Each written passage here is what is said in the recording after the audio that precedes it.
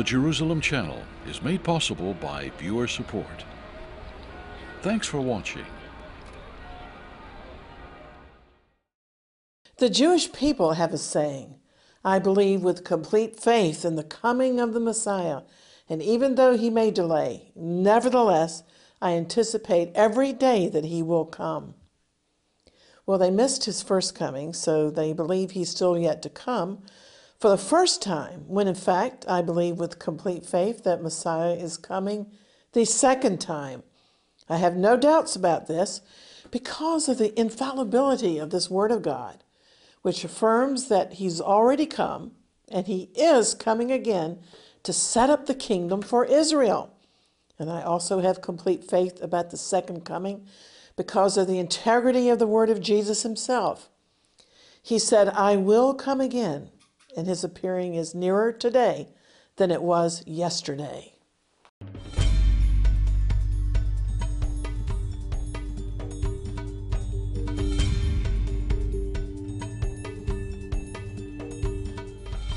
Shalom, I'm Christine Darg. The first time Jesus came to earth on his mission to make atonement for Israel and mankind, the world was caught short. Israel especially wasn't ready, but Israel should have been ready to welcome him with proverbial bells. This is because the prophet Daniel had been given an exact timeline in Daniel chapter 9 of the time when Messiah would be cut off and die to make atonement. And the other Hebrew prophets recorded the major signposts of his coming. So the majority of the people of Jesus' generation simply were not prepared. Only some wise and old consecrated prophets in God's temple, Simeon and Anna, seemed to be attuned to the times, as well as the wise men from the East who had been taught by the prophet Daniel's teachings to discern when it was time for the king to be born. The question is, if the world for the most part missed his first coming, will the world be any more ready for the Lord's second coming? Well, sadly, Scripture indicates the answer is no. However, that doesn't stop you and me from being alert and prepared. The Hebrew prophets gave plenty of signs that would tell the Jewish nation when the Messiah would appear. For example, a forerunner was prophesied, who was to be a voice crying in the wilderness, and John the Baptist fulfilled that role. The prophet Micah prophesied that the Messiah would be born in Bethlehem. He was to be, Isaiah said, virgin born and a descendant of King David. Jesus fulfilled all of that, but tragically, as the Apostle John wrote, he came unto his own, and his own received him not. He was in the world, and the world was made by him, but the world knew him not. Jesus wept over Jerusalem, saying, "Oh, Jerusalem, Jerusalem, how often I would have gathered you as a hen gathers her chicks, but you would not let me. Behold," he said, "your house will be left desolate until you can say, Baruch haba b'shem Adonai. Blessed is he who comes in the name of the Lord." As an evangelist, it's a grave concern to me that all the signs indicate Jesus' return is near, yet the world, even the church, is sleepwalking and not prepared. Instead, tragically, Israel and the world are geared up to accept a false Messiah. Scriptures tell us that Jesus will come as a thief in the night. And what's scary is that many of the churches will be unprepared. The Lord's disciples were eager to ask him, "What will be the sign of your coming and of the end of the age?" And the Lord told them repeatedly that his return will be sudden and unexpected, but that we will know the general time because of end-time signs that he gave, such as Jerusalem being once again under Jewish sovereignty, which we have seen in our lifetime. Jesus called the multiple earthquakes, wars, and signs such as the nation of Israel blossoming like a fig tree, the birth pains that will lead up to the birth of the kingdom of God. Jesus gave his disciples his own sermon on the second coming. It's called the Olivet Discourse, and it was full of end-time signs to watch. And then he followed up his end-time briefing with an important lesson in Matthew 25, known as the parable of the wise and foolish virgins.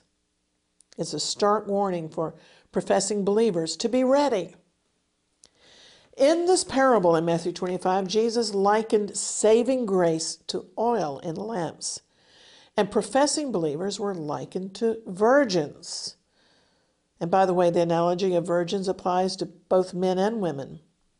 But shockingly, half of the wedding party was eliminated. It's been said that an army, in this case the church, would be extremely cautious if it knew beforehand that half of its ranks would be eliminated. But the church is sleepwalking through the end times. Now, Jesus told this parable in the context of a Middle Eastern wedding. Then he said, "Shall the kingdom of heaven be compared to 10 virgins who took their lamps and went forth to meet the bridegroom? And 5 of them were wise and 5 were foolish." The word for wise here in the original means prudent, but 5 were moros, a Greek word from which we get the word moron, or stupid. The 5 who were stupid took their lamps, but took no olive oil to replenish their lamps. But the wise virgins carried vessels containing oil to replenish their lamps. It says, while the bridegroom tarried, they all slumbered and slept. And this was not a rebuke by Jesus in this particular parable for being asleep. It just means that life carried on during the bridegroom's delay. But the wise virgins were prepared while they slept, and the foolish virgins were unprepared while they slept. And at midnight there was suddenly a cry, "Behold, the bridegroom comes. Go out to meet him." Then all those virgins arose and trimmed their lamps, and the foolish said to the wise, "Give us some of your oil, because our lamps are going out." But the wise answered, "No, we can't. There won't be enough. But go, buy for yourselves." Now let's hang on for a minute. Do you think the wise virgins were selfish because they refused to share their olive oil? If you think that, you don't really understand the gospel and saving grace. Because you see, salvation is non-transferable. You simply can't ride to heaven on somebody else's coattails, not even the coattails of a godly mother. Philosophy won't save you, and reciting the Apostles' Creed or memorizing the Nicene Creed won't save you. You must know the Lord. You must have intimate fellowship with him. As the Apostle Paul admonished, I must know him and the power of his resurrection and the fellowship of his sufferings. That's a relationship, not religion. You see, religion can be deadly. We have to know the Lord. That means, figuratively speaking, everybody has to have his or her own oil. Everybody must have their own salvation experience and know Jesus personally. Some of the godliest prophets and preachers throughout history sometimes had a degenerate, backslidden child, and all of their righteousness was not enough to save their prodigal children. We must all individually have the Lord's righteousness imputed to us. That means imparted to us by faith.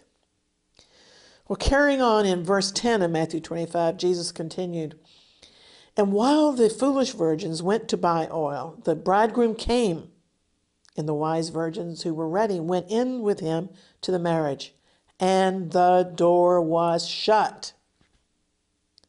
Shut doors can be very dangerous in the Bible. I'd like to ask Bible students, does the shut door in this parable remind you of anything? Well, Jesus said earlier in chapter 24 that conditions when he comes will be like the days of Noah. They'll be eating, drinking, and marrying, business as usual. But God shut the door on Noah's ark, and only Noah and his family survived the flood. Can you imagine how Noah's contemporaries who were shut out clamored to get inside the ark when the rain wouldn't stop? The scoffers who had mocked Noah now scratched and banged on the ark but it was too late. Antediluvians didn't even know how to swim. Well, continuing on in the parable, Jesus said, later the other virgins, the foolish ones, came to the shut door, begging, Lord, Lord, open to us. But he answered, truly I say unto you, I don't know you. Watch therefore, he said, for you know neither the day nor the hour in which the Son of Man comes. Now, my friends, this is a most frightening parable because it reveals that a large number of people and churchgoers who profess to be followers of Jesus, who look like followers of Jesus, aren't going to be ready for his return. The purpose of the parable is to impress upon our minds the suddenness and the unexpectedness of the Lord's second coming. And it's a dire warning to be prepared and to be sure that we're really saved. The jolting thing is that half of the virgins were shut out, and they were given no second chance once the door was shut tight, and there were no side entrances for latecomers. That's chilling. We just can't warn the world enough. And God, we just plead in your mercy, wake people up out of their stupor. The bridegroom is at hand. Well, I've been privileged over the years to attend a number of exciting Jewish and Middle Eastern weddings and Asian weddings, and they all took place at night, just as in Jesus' parable. Even today, there are still many similarities to the very scene described by the Lord. And it's a vivid picture of the way Jesus, the bridegroom, will collect his bride for the marriage supper of the Lamb. I've witnessed the spectacle in Israel and Eastern nations, and the bridegroom on his way to collect the bride. We didn't know exactly when the bridegroom would arrive, but we waited with candles and lamps as the bridegroom, attended by many family and friends, dressed in Eastern finery, sometimes riding decorated horses and carrying torches. And in northern India, we saw them carrying elegant candelabrum. The wedding procession approached with drums beating joyously and horns blowing. When the bride's attendants caught sight of the wedding procession, they began to shout, "He's coming!" And suddenly the bridegroom came and swept up his bride, and the door to the bridal chamber was shut. Think of those who were shut out in the Lord's parable. They all carried torches. In fact, the stupid ones looked like the wise. On the outside, they looked indistinguishable, but they were not all alike. And that's the scary moral of the parable. They all had outward signs of commitment, but inwardly, they were not the same. They were not real disciples. They were as different as stupid is from wise. And what was the difference? The foolish virgins were oilless. The oil in this parable represents saving grace, which makes a difference of whether you truly belong to the Lord or don't. And the Lord knows those who are his own. He knows if you and I are wise or foolish. Many honor the Lord with lip service, but their hearts are far from him. They're unregenerate. They've never really known him.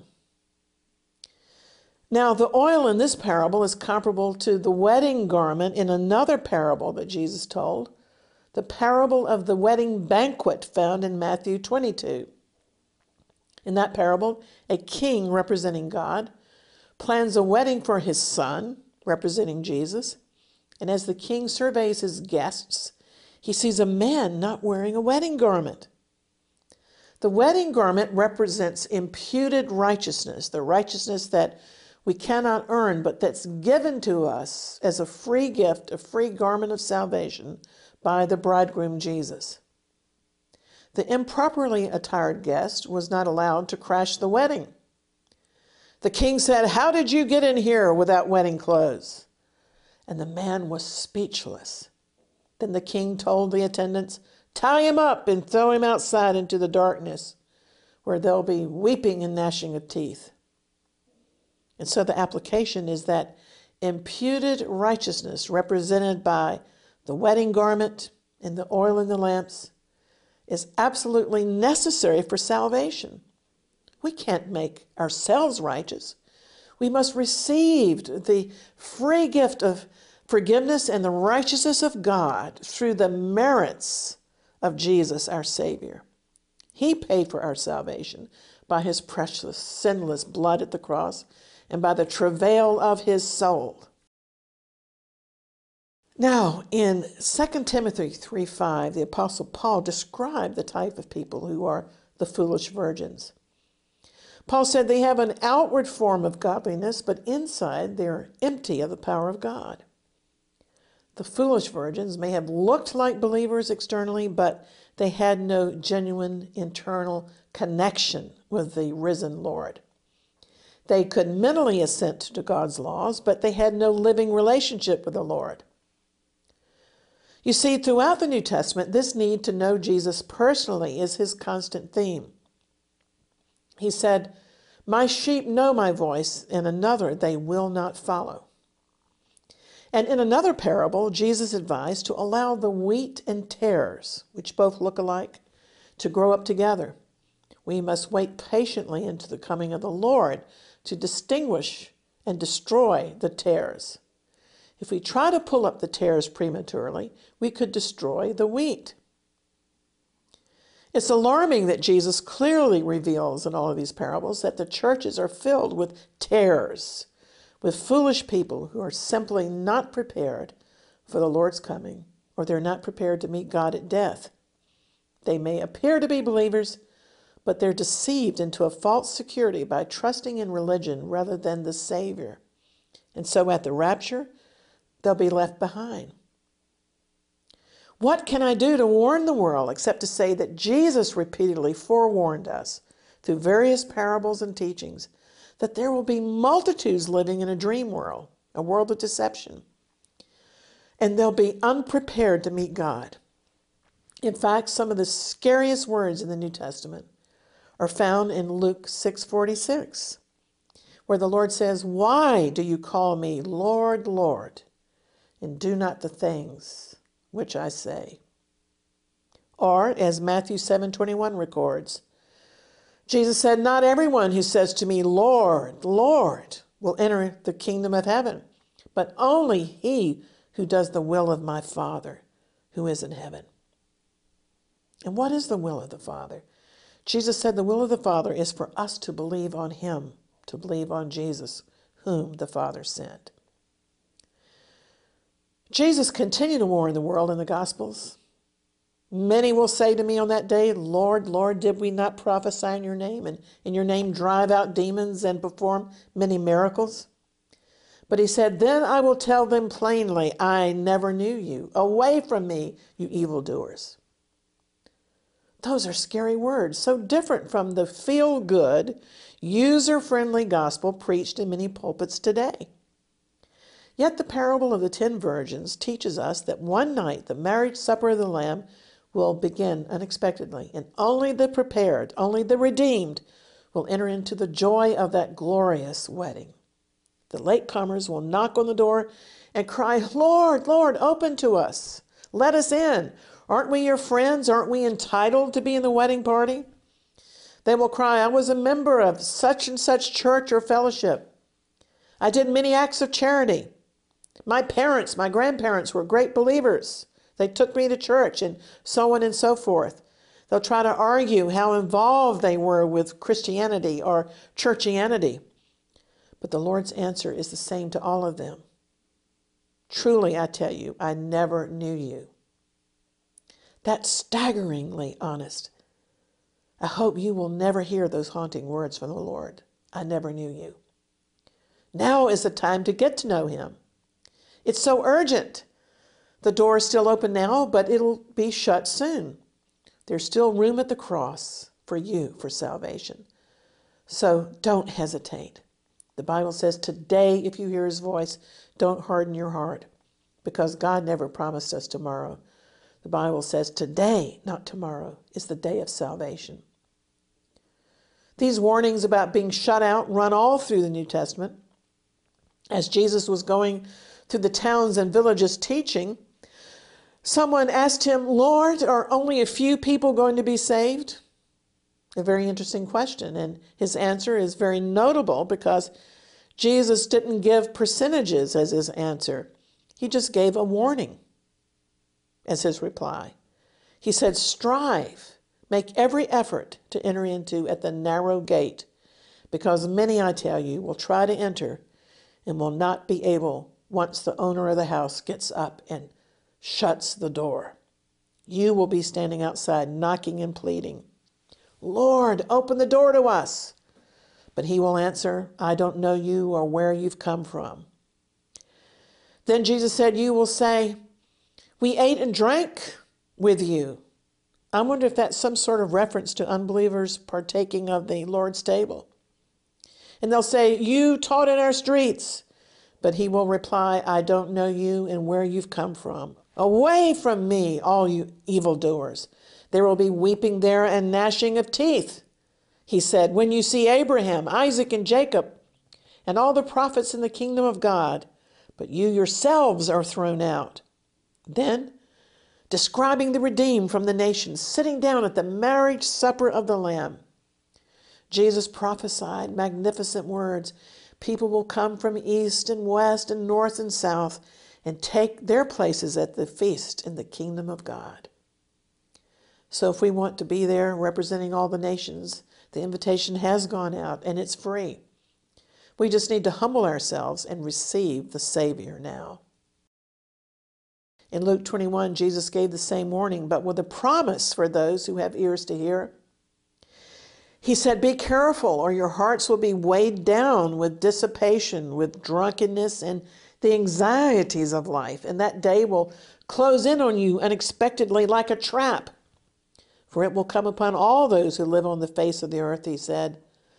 Be always on your watch and pray that you may be able to escape all that is about to happen, and that you may be able to stand before the Son of Man. So let's not be caught unawares. Let's not be caught unprepared. That's the message for every true watchman. The shut door is scary in the parable of the 10 virgins, but now let's take a look at it from another angle. In Revelation chapter 3, it's Jesus who stands outside of the door of the backslidden Laodicean church, and he's the one doing the knocking. He says in verse 19, those whom I love I rebuke and discipline, so be earnest and repent. Here I am.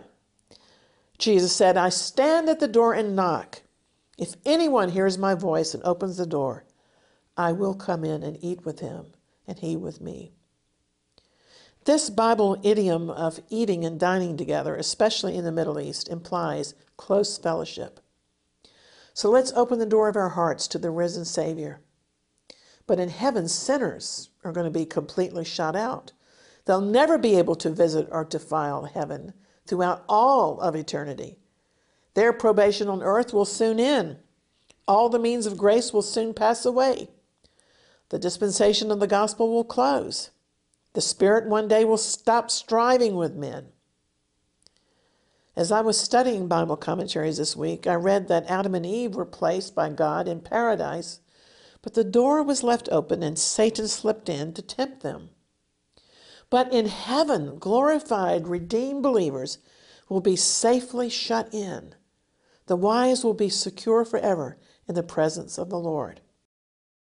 You see, Revelation 22 describes a scene in heaven where the Lord says, outside are the dogs. Who are the dogs? He's not speaking of some cute, cuddly household pet, but the vicious junkyard type that the Jews considered to be unclean. Outside are the dogs and those who practice magic arts, the sexually immoral, murderers, idolaters, and everyone who loves and practices a lie. Solemn words. So now I pray that no one within the sound of my voice is deceived, that nobody watching or listening to this broadcast will be oilless or missing their wedding garment. I spent time discussing the Lord's warnings today, and so now it's important to tell you how to get ready for his sudden appearing.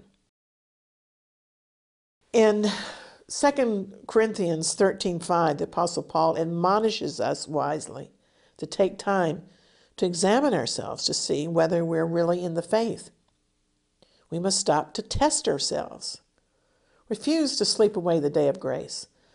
Paul asked the Corinthians, do you not realize that Messiah Jesus is in you? Unless, of course, he said, you failed the test. And so here's how not to fail the test. Romans 10:9 promises, if you confess with your mouth Jesus is Lord and believe in your heart that God raised him from the dead, you will be saved. Hallelujah. So I invite you to receive the Lord now. He's waiting. He's knocking. He wants to receive you no matter your religious or ethnic background. Amen.